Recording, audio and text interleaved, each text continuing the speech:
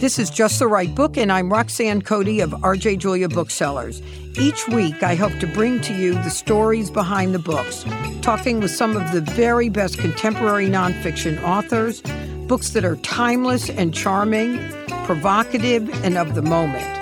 The conversations you want to hear about the books you need to read. We often put classical music on a pedestal as if it is there only for us to admire and enjoy.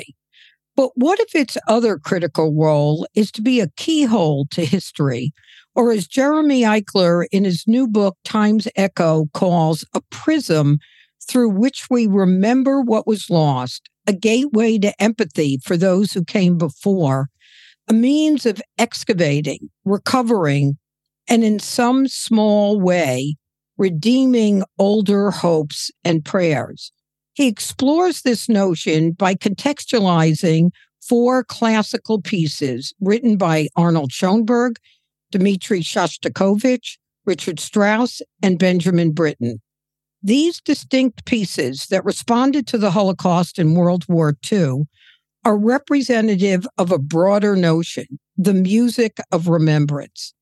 Eichler brings his experience as the chief classical music critic of the Boston Globe to the conversation.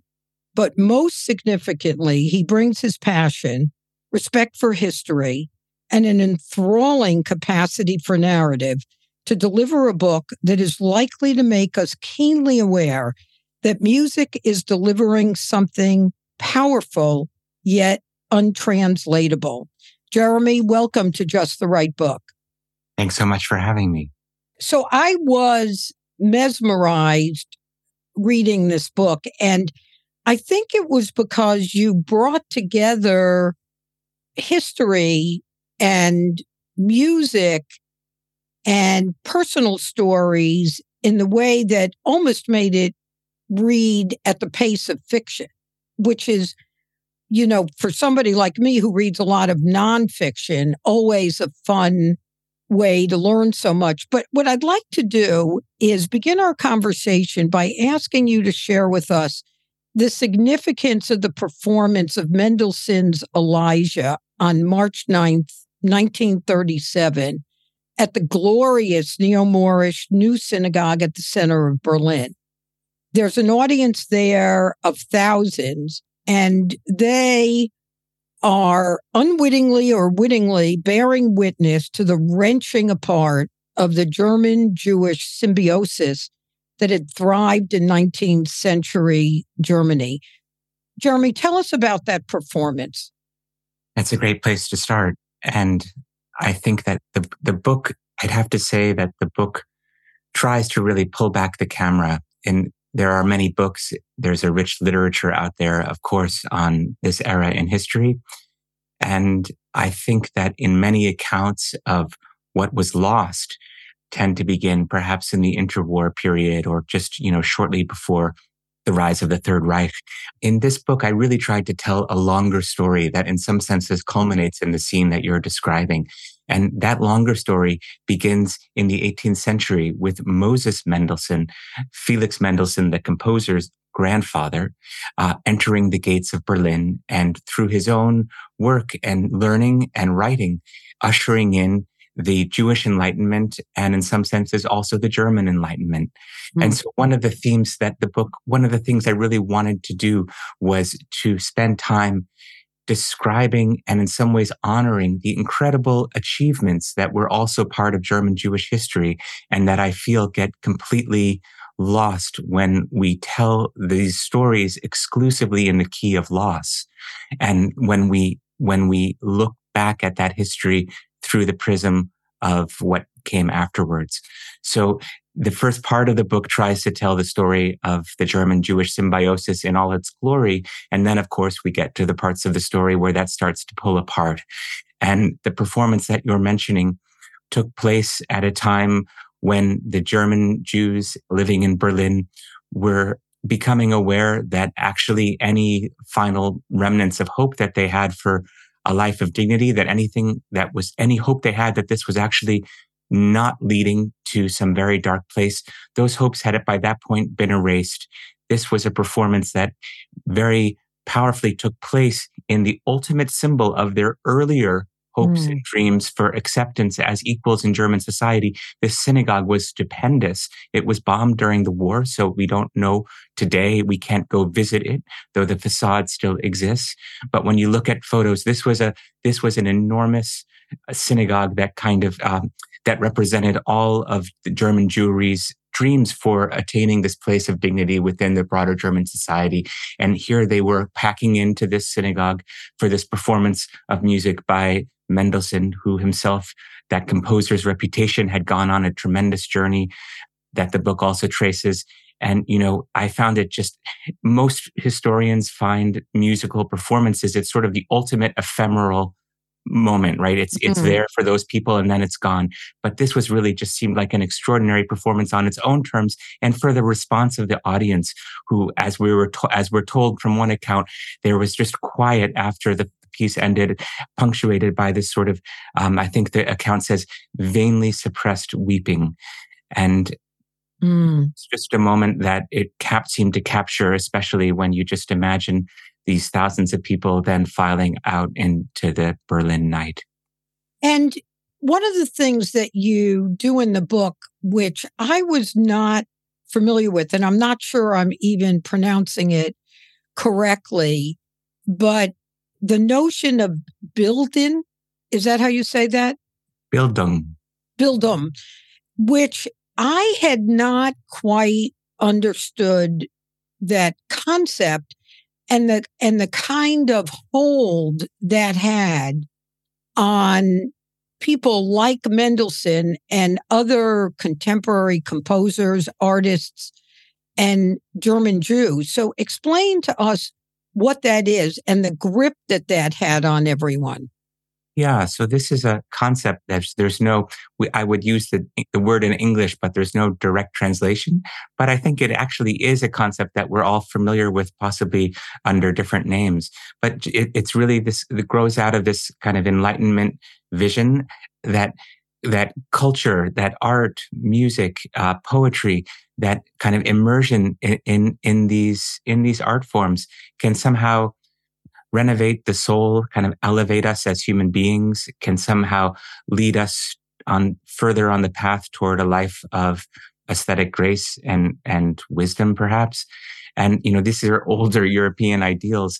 And the book tells the story of, in some ways, the invention of those ideals, but also it traces their powerful eclipse during the war.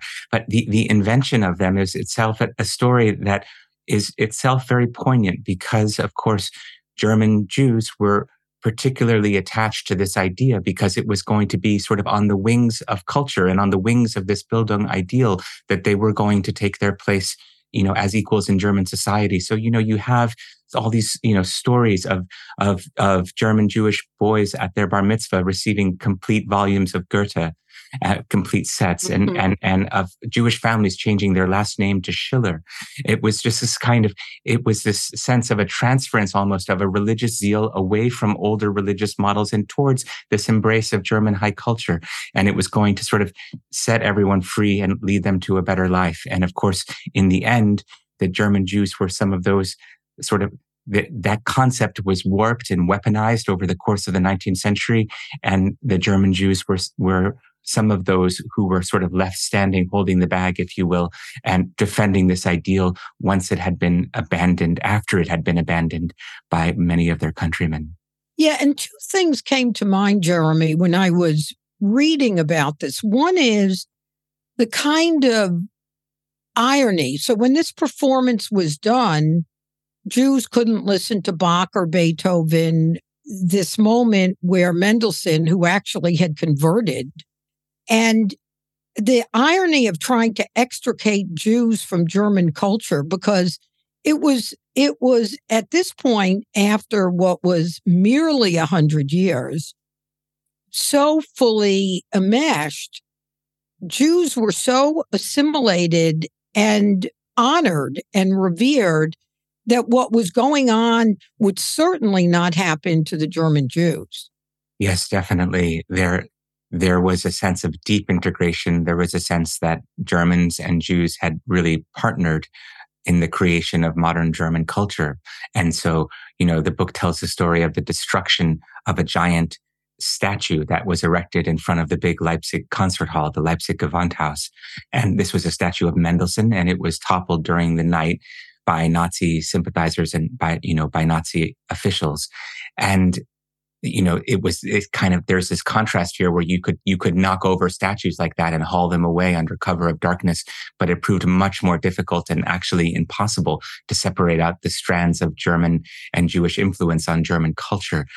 In exemplary of that problem is the fact that the German public loved Mendelssohn's Overture to Midsummer Night's Dream, his Shakespeare music, right?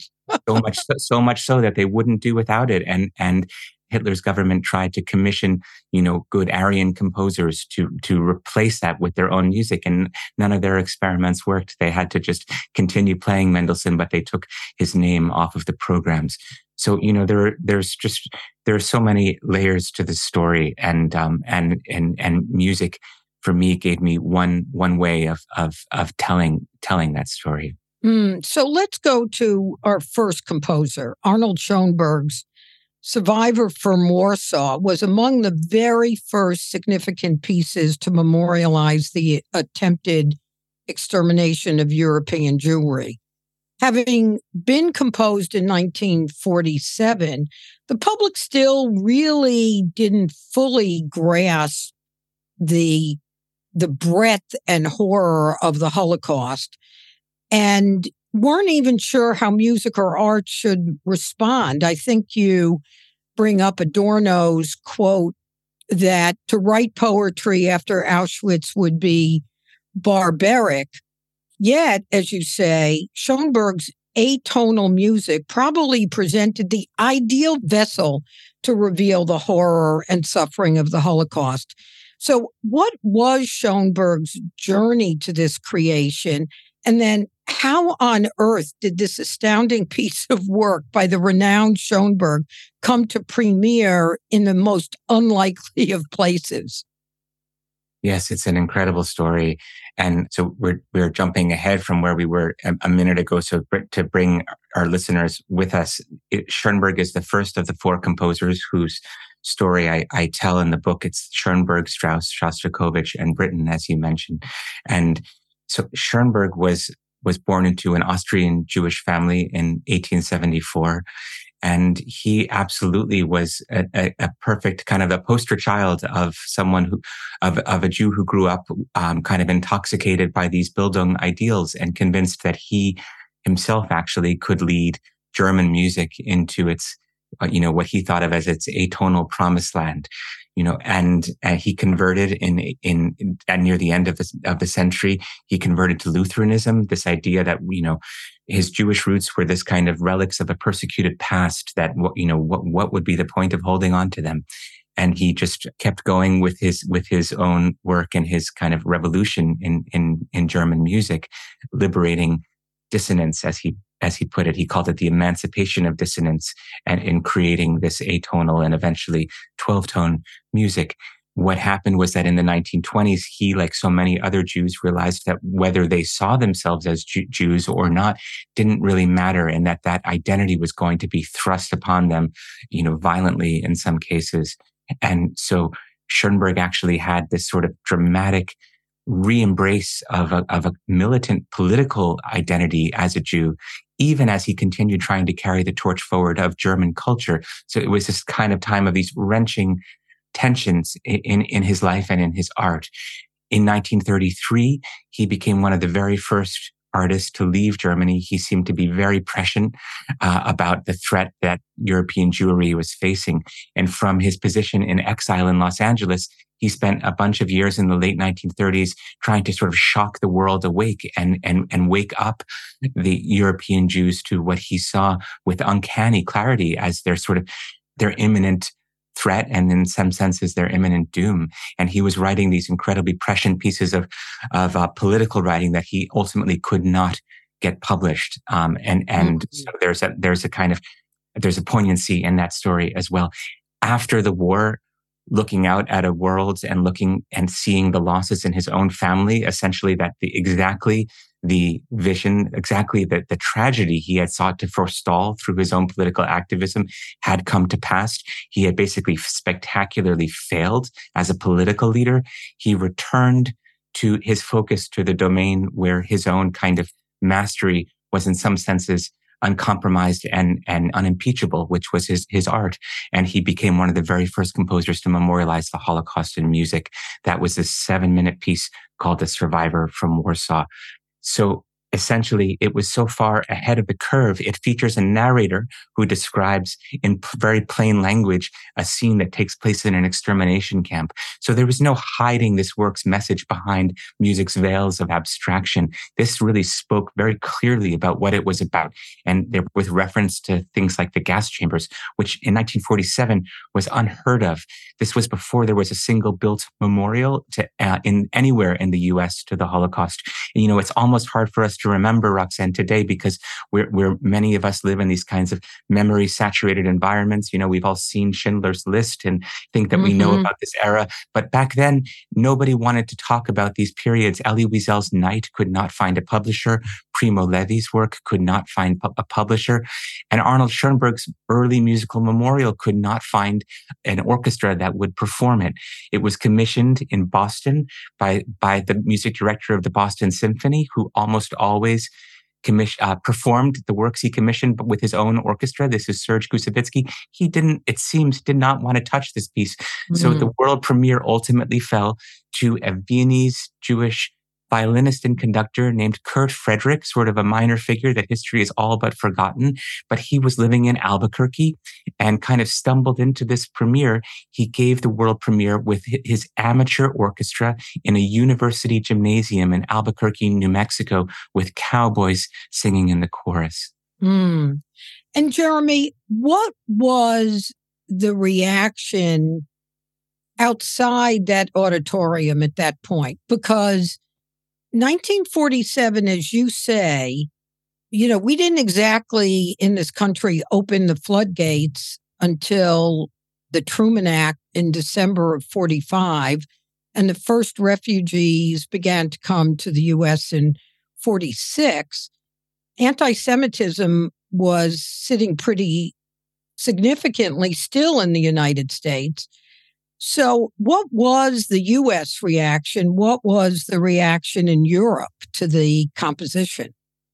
Yeah. So just to take a step back for one sec, Roxanne, one of the ideas behind this book is that these world premieres of these musical memorials, they're extraordinary works on their own terms, but each of the world premieres of these different pieces I write about also opens up these fascinating windows onto what we could call the social history of memory. You know, how memory changed over time, how these different countries and different segments within the same societies were thinking about and telling the story of what had just happened. So with Survivor from Warsaw, everywhere it went, strange things seemed to happen in those early years. I mean, just the fact that it was premiered in a sweat-soaked university gymnasium. You know, this is a work by the great founder of European modernism. You know, all the national journals sent correspondence. You know, the Times ran headlines: Schoenberg in Albuquerque, like the punchline to a joke or something like that. You know, and I think I write, you know, it's like a Sacher tort at a rodeo. It was just these two things don't mesh. That doesn't go. Right. So, you know, I think that the work, it seems, was met in some sense, in some corridors with just complete incomprehension. You know, the first reviewer of the Albuquerque Journal who reviewed the work at its world premiere, you know, I should say, after the narrator describes the scene, going back to the piece, the narrator describes the scene of Jews being woken up, rounded up, beaten, and then sent to the gas chambers. And at the kind of climax of his narrative, the Jewish prisoners rise up and sing in unison Schoenberg's own 12-tone setting of the Shema Yisrael prayer, the central prayer of Judaism. So it's, and that's set in Hebrew. But despite all of that, the Albuquerque Journal reviewer of the world premiere in describing the piece, refers to the prisoners as Poles, not as Jews. And, you know, and so there was this kind of the confusion, sometimes purposeful elision of the identity Yeah. of the particularization of the genocide itself as something that targeted Jews and others, of course, as a group. There was a really kind of a chaos of memory in these early years, and everywhere that piece went, it seemed to kind of sort of prick the surface of that chaos and unleash all kinds of strange reactions, including in Germany in the early years, where there were so many Nazis who had returned to civil life, sort of unreconstructed and in some senses, unrepentant. So this piece was attacked in West Germany and accused of being a kind of obscenity. And that was literally the word that was used because it was performed alongside Beethoven's Ninth Symphony. So, it was really fascinating controversies that tell us a lot about music's ability to really touch these nerves quite central to society. Yeah. And speaking of controversy, the other composer and piece I want to make sure that we might not get to all four, although we'll try. But speaking of controversy, we have Richard Strauss, whose piece that you discuss is Metamorphosen. Is that pronounced right? Metamorphosen. Metamorphosen. Thank you. So that presents a more ambiguous message, given Strauss's willingness to work with the Nazis while actually on the backs of other illustrious Jewish composers who not only lost their positions, but they lost their standing, in some cases, their life. And this piece ends with the words in memoriam. And does that give us an answer from Strauss? Does that give us an apology? Is he trying to make room for the fact that he was naive about the Nazis' objective? Did it speak to his capacity to compartmentalize? I mean, what the hell was the story with this guy? Yes, Strauss was a really complicated figure, and he was by far the hardest of the four to write about for me, and also that his work, Metamorphosen, was the hardest of the memorials to really get my mind around sort of what we should make of this music today. It also happens to be by far the most frequently performed of all the works I discuss in the book, Primary Musical Memorials, because full stop, it's an extraordinarily beautiful work of 20th century music. It's for string orchestra, and it's there are no words to it, which is the beginning of the story of this work's ambiguity, because, it was actually Schoenberg who said, thanks to those properties you were discussing in the introduction to our conversation, music's ability to kind of speak profoundly without divulging a message that's translatable, that's kind of specific to, in the way that language is specific. Schoenberg, of all people, I think was he who said that only in music can you confess your heart while keeping your secrets. I love that. I wrote that down, Jeremy, because I thought that was such an exquisite depiction of what you talk about in the book about the role that music can play. So say that again so our listeners can really register those words.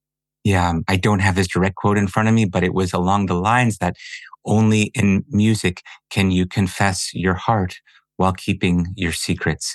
And in a sense, that's really, I think, a helpful gloss for understanding or thinking about this piece by Strauss, because it's a work of abstract music. And so there are no words, but yet it seems very clearly to have a kind of confessional, kind of a mournful air. And it was written at a point in 1944 where I think it's safe to say Strauss was in a very dark place, having realized his naivete and trying to strike up a kind of a partnership of opportunity in the early years of the Nazi regime. He was not a virulent anti-Semite in the way that many Nazis were. He was never a member of the Nazi party, but he did have that early collaboration and accepted appointments in the party machinery. He was the president of the Reich Chamber of Music. but he had Jewish family members because his son married a Czech Jewish woman. And so his daughter-in-law, and technically under Nazi race law, his grandchildren were Jews. So he didn't leave the country, and he spent the years of the Third Reich as the war progressed in increasingly kind of feeling like he was in a profound bind because he wanted to keep his family members safe, and to do so kept calling in favors and needing to continue to kind of curry favor with these senior Nazi officials. So it's very hard to read about. It's very hard to get one's mind around. Also, what we should do with this music.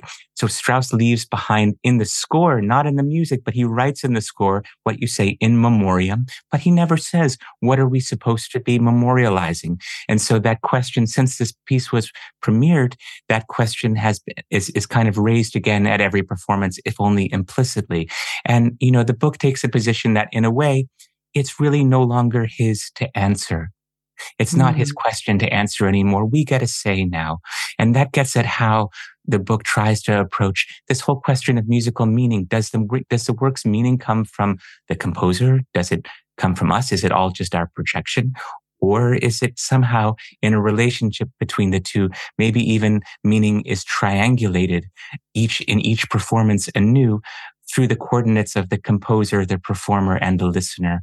But I wanted to basically empower us as listeners today to understand the history of this music, but also the history around this music. What I try to do with Strauss's Metamorphosen is essentially inscribe it, if you will, inscribe its story with some adjacent stories of some of the victims of Hitler's Reich to whose suffering Strauss in his lifetime seemed all too impervious.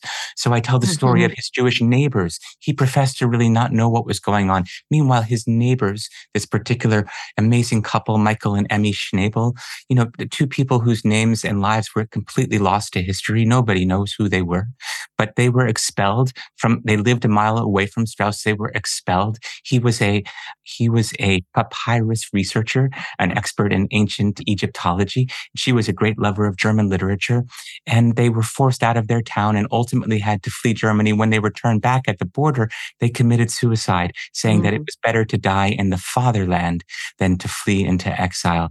So that's, and these stories are just, are so powerful and memorable. And my thought was, if we attach the story of people like the Schnabels to the story of Metamorphosen, for me at least now, I can't hear one without thinking of the other. The book is also a kind of experiment in how we live with this past and how art can be part of a kind of usable past, if you will, that these works can be asked to carry forward all sorts of things and that they're in fact quite capable of doing so. Jeremy, one of the things I was curious about, you say Strauss's piece is performed more than the other three that are in the book. Do you attach any meaning to that? Does that speak to the beauty of that piece or the safety of that music as opposed to Baudelaire or Britten's position, activism on pacifism, or obviously Survivor of Warsaw? That's a really beautiful way of posing the question. I do think that there is something that the work in some ways gets to, thanks to these amazing qualities of music, the work gets to it gets to have its cake and eat it too, because, there is clearly this profound sense of a life moment that the work emerges from. It is profoundly expressive music. It's trying to say something, but yet again, it gets to sort of seal its message and the complications around its message, the moral complications behind or sort of beneath its veil of wordless beauty. And so it's a piece that we can, as you say, approach in these less complicated ways and just appreciate as music. And there's nothing wrong with that. I'm not trying to prescribe one way of listening. The book is really an attempt to ask, how might we think about music and the past differently if we kind of try on this idea of music as culture's memory?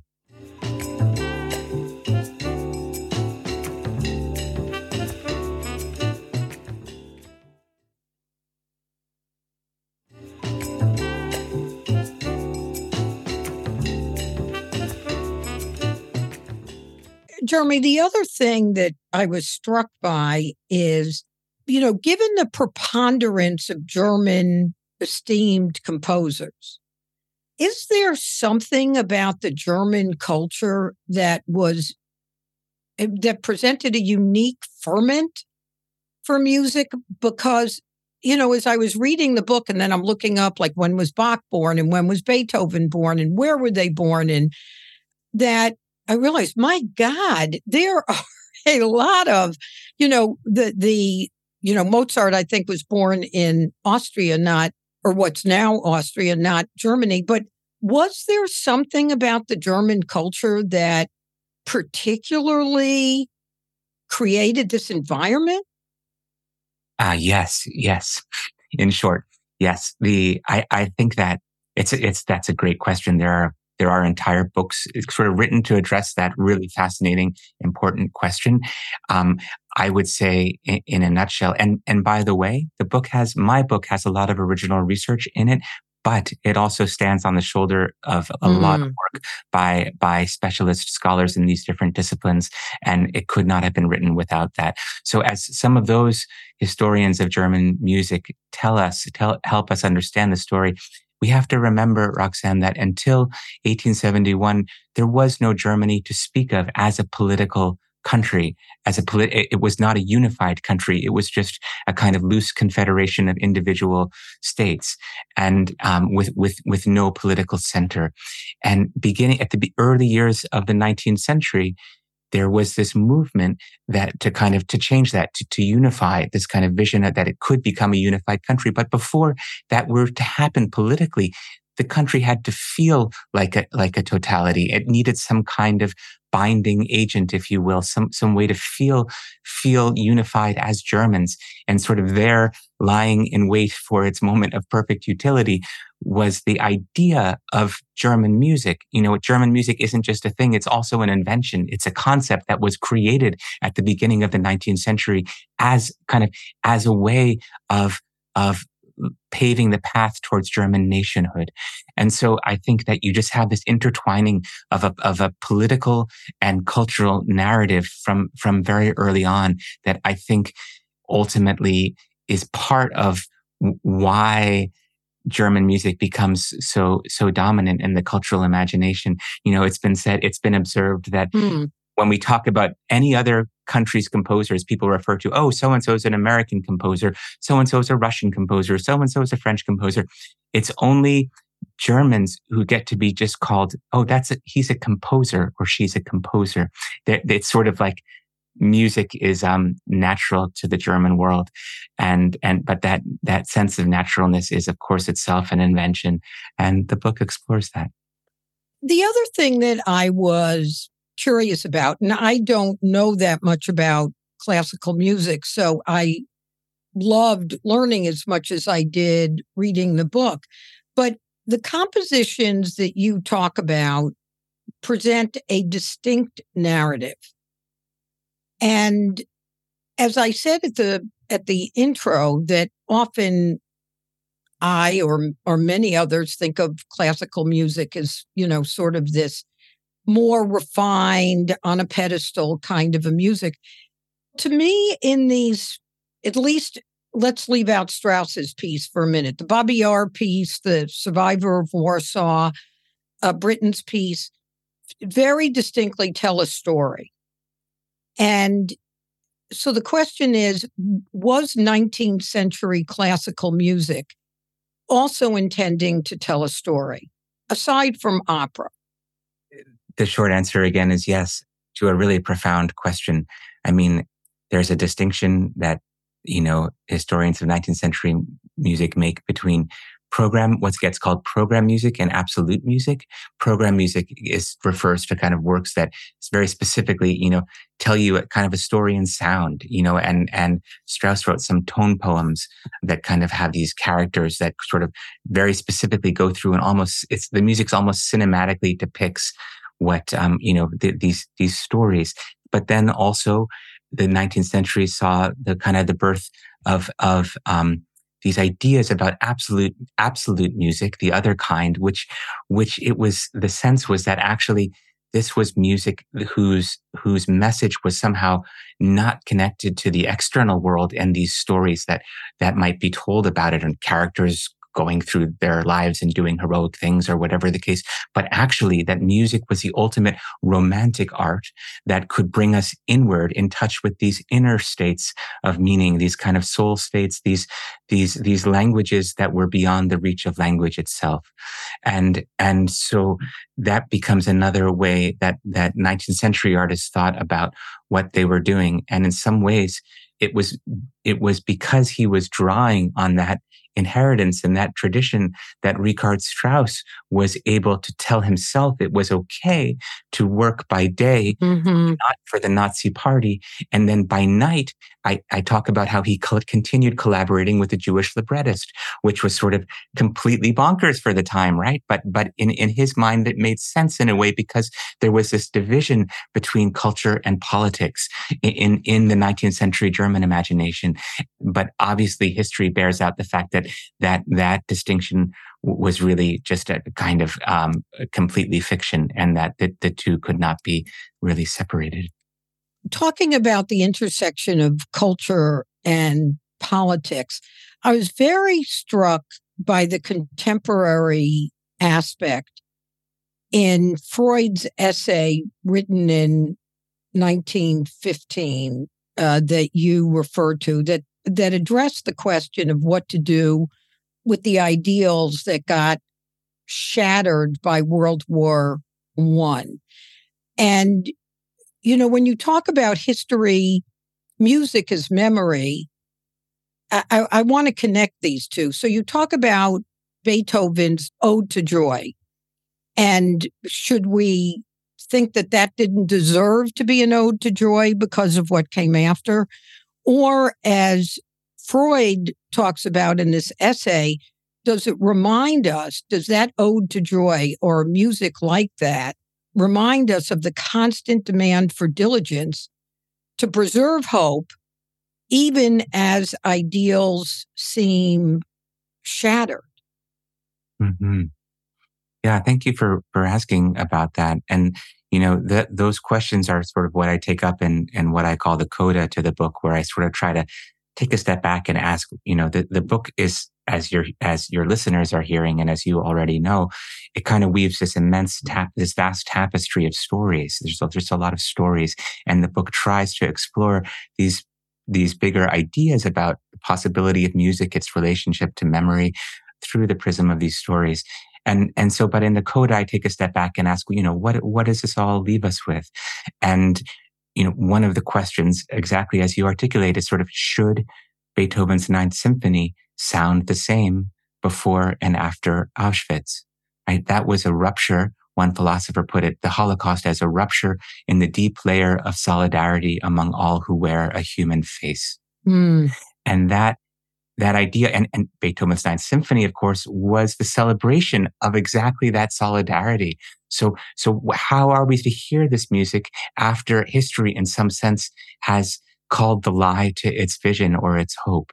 And, I wanted to ask that question in part because classical music seems to love this idea of the timeless masterpiece. We talk a lot about timeless masterpiece in the classical world. And when you call something timeless, what it does in a way is takes it right out of history.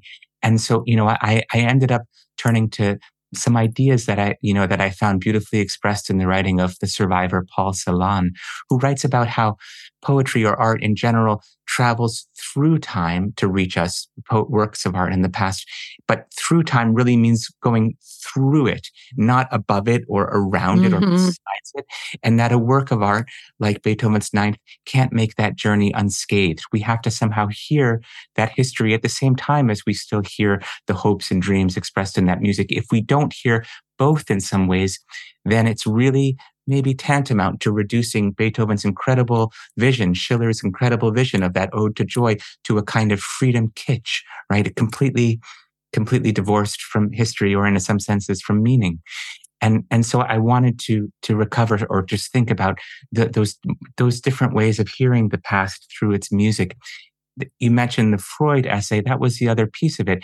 I wanted really to, Freud asks this question that I think we all ask it when we get to the end of any book on the Holocaust or World War I, or sort of how can the world go on after this sort of these sort of this abyss, these kind of orgies of barbarism? What are we to make of it all? And Freud asks, does this really prove the lie to all of our higher ideals that humankind has nurtured through the centuries?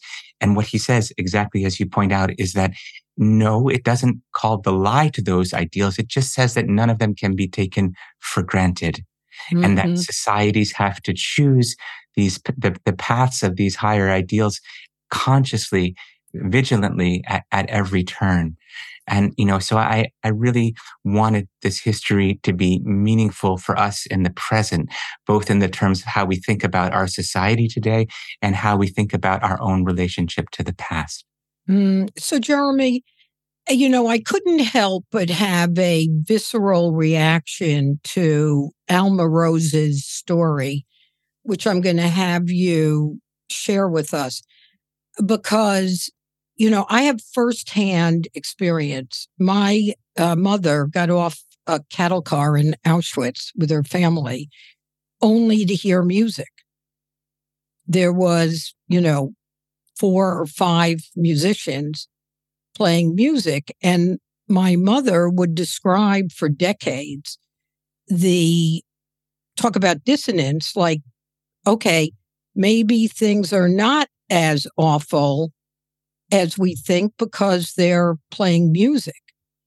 And on the other hand, it presented a false hope of what was going to happen. And my mother, for, the 50 or 60 years that she lived after the war, always carried that dichotomy with her, and always carried that dichotomy about music. And she was not educated. My mother was not an educated woman. She did not have a particular understanding of classical music. But when you talk about the role that music plays in our experiencing time personally and how we use it to understand history, that notion, which is epitomized in Alma Rose, which I'd like you, before I ask the last question, to share her story and how she ended up in this orchestra at Auschwitz. Yes. Thank you, by the way, just for sharing your mother's story, which I, of course, hadn't known about. The story of Alma Rose is that she was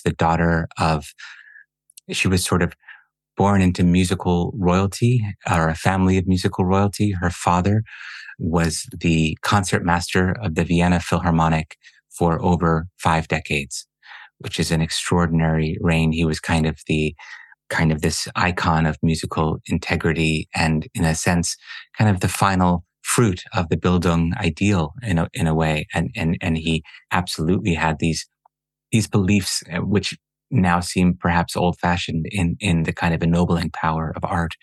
But he married the sister. Arnold Rose, Alma's father, married the sister of the composer Gustav Mahler. So these families were all very closely knit, right at the kind of epicenter of Austro-German music. But the Rose family was Jewish. Alma Rose ultimately, like her father, pursued a career as a violinist.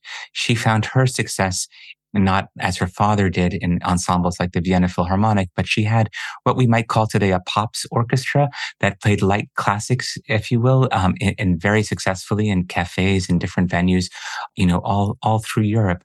And she pursued that career into the 1930s. Her father, when the Nazis invaded Austria on the Anschluss, her father was summarily dismissed from his position that he had held with this kind of unimpeachable dignity for over 5 decades, and sent, summarily into exile. He fled to London with Alma's help. But once she established him there, she tried to continue her career performing around Europe. And she ultimately fell into the hands of the Gestapo and was sent to Auschwitz, where she became the conductor of this women's orchestra in Auschwitz. And I found it incredibly powerful the way, in a sense, that orchestra saved the lives of many of its members because Alma held them to such a high musical standards that even though they were playing on these broken instruments with, on these unimaginable conditions, very often not having learned their instruments particularly well in the first place, Alma, sort of by sheer force of personality and discipline, kind of created this ensemble that could play, we're told, at a significantly high level, at least high enough that the camp officials wanted it to continue. And so the players in her orchestra, many of them survived where they would not have otherwise. So in a sense, this vision of artistic integrity that was part of the building ideal, Alma Rosé carried it all the way into the heart of the Inferno, and ultimately used it to save the lives of her fellow musicians. She herself was not saved. She died in the camp of Auschwitz. We don't know exactly from what, perhaps disease, perhaps suicide.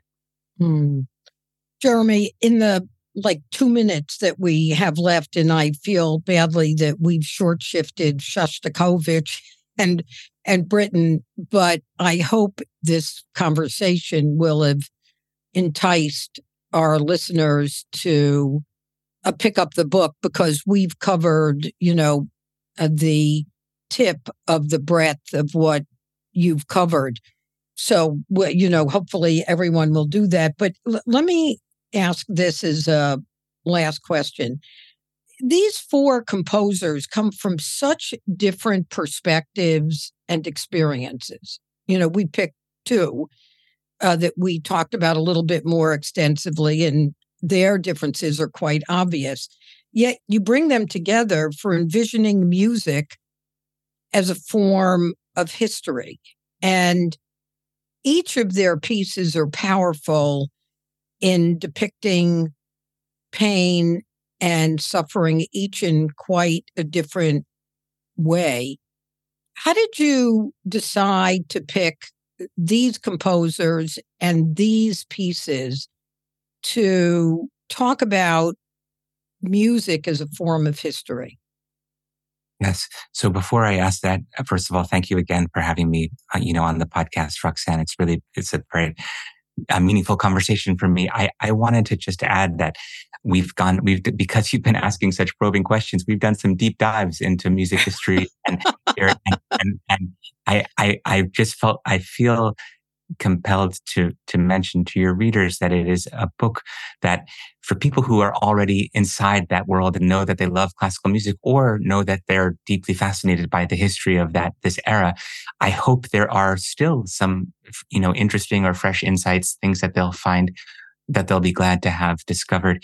But the book is not only written for people who care or know that they care a lot about classical music or about this history. It's really written for a much broader audience who might feel well, that would be me. Yes, that would be me. Yeah. I don't know. And I really came to it with such little understanding of music, maybe of history, particularly of this time, but not the music. So, and I found it very compelling and did not feel short shrifted by my lack of understanding or knowledge about classical music. In fact, I was informed. Yeah, well, I'm really glad to hear that. That's certainly the hope. And, the frame for all these stories are these questions about, what is it, at this moment that the living memory of that era is receding. The generation that survived that time, people like your mother, are fewer and fewer among us. How can art in general and music in these special ways in particular act as a kind of bridge back to the past and a sort of repository of this still living cultural memory? So that's so it's, if you find that question, intriguing or interesting, that's kind of what the book is trying to get at. And it does it through these stories about from the world of music and the worlds of history. I want to answer your question as best I can about if we're not out of time. So the Second World War and the Holocaust were, of course, these kind of global events. the Second World War, especially with the whole theater in the Far East, of course. The Holocaust mostly played out on the continent of Europe. I wanted to choose a quartet, if you will, of composers who could help tell that story from very, very different perspectives. I describe them at one point in the book as standing at 4 different windows, looking out onto the same catastrophe. So they each had completely different perspectives. Their music opens up completely different perspectives on this past, and not just in individual terms, but also these national terms. So being able to write about Shostakovich's Babi Yar Symphony gave me a chance to write about the war and the war memory from the Soviet perspective. Writing about Britain's War Requiem allowed me to take up the English narrative. Strauss's story allowed me to explore these questions from inside of German culture. And Schoenberg's story, of course, allowed the viewpoint of a German Jew who thought he was inside this culture and then ultimately ended up very much outside of it, writing from exile. So there was that desire to have a range of perspectives.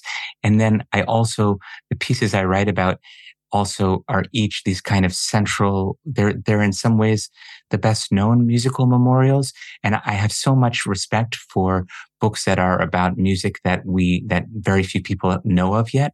I wanted to write books that kind of took these questions I'm asking to the sort of central line of 20th century music, and sort of asked how these historical events kind of haunt the past of classical music, and these works, because I needed works that had premieres that opened up these broader windows onto their society. And so in many ways, choosing these particular works allowed me to tell the stories I hoped to share with readers. So. Well, Jeremy, thank you on multiple levels. One, thank you for taking the time to be in conversation. Thank you for taking this approach to the intersection of music and history, because I think it certainly opened my mind to think about it all differently, made me want to learn more about music and think about music from other historical significant moments. And at the end of the day, I am a reader. And as I said in the introduction, it's a pretty enthralling narrative that you have put together. So thank you for that as well. Thanks so much, Roxanne, for taking the time first just to have me on the program, but then also just to clearly have spent the time that you did with the kind of open mind that you approached the book with. I really appreciate it. Great. Thanks so much, Jeremy. Thanks, Roxanne. Just the Right Book is not just a podcast. JustTheRightBook.com is a highly personalized book subscription service. It's good for readers of all ages. We have decades and decades of book-selling experience at R.J. Julia's, and they're the ones who are selecting these books. Here's what happens. We get tons and tons of letters. We've been around for over 10 years, and the letters always are a version of this. I can't believe you picked out this book. I would have never picked it out. And guess what? It was just the right book. So visit justtherightbook.com for details and begin your subscription today. Of course, we have a promo code for you. So if you go to justtherightbook.com, use the promo code podcast, and you will get 15% off on your subscription at justtherightbook.com. You are listening to Just the Right Book with Roxanne Cody, brought to you by LitHub Radio. The show is produced by Roxanne Cody, Michael Selleck, and LitHub Radio. Our editor is Gino Cardone at Pleasant Podcast. The original theme music is by Kurt Feldman. You can subscribe to us on Spotify, Apple Podcasts, or wherever you listen to your podcast. I am Roxanne Cody. Thank you so much for listening. And if you have any comments, observations, suggestions, we'd love to hear from you. You can email me at justtherightbook@rjjulia.com.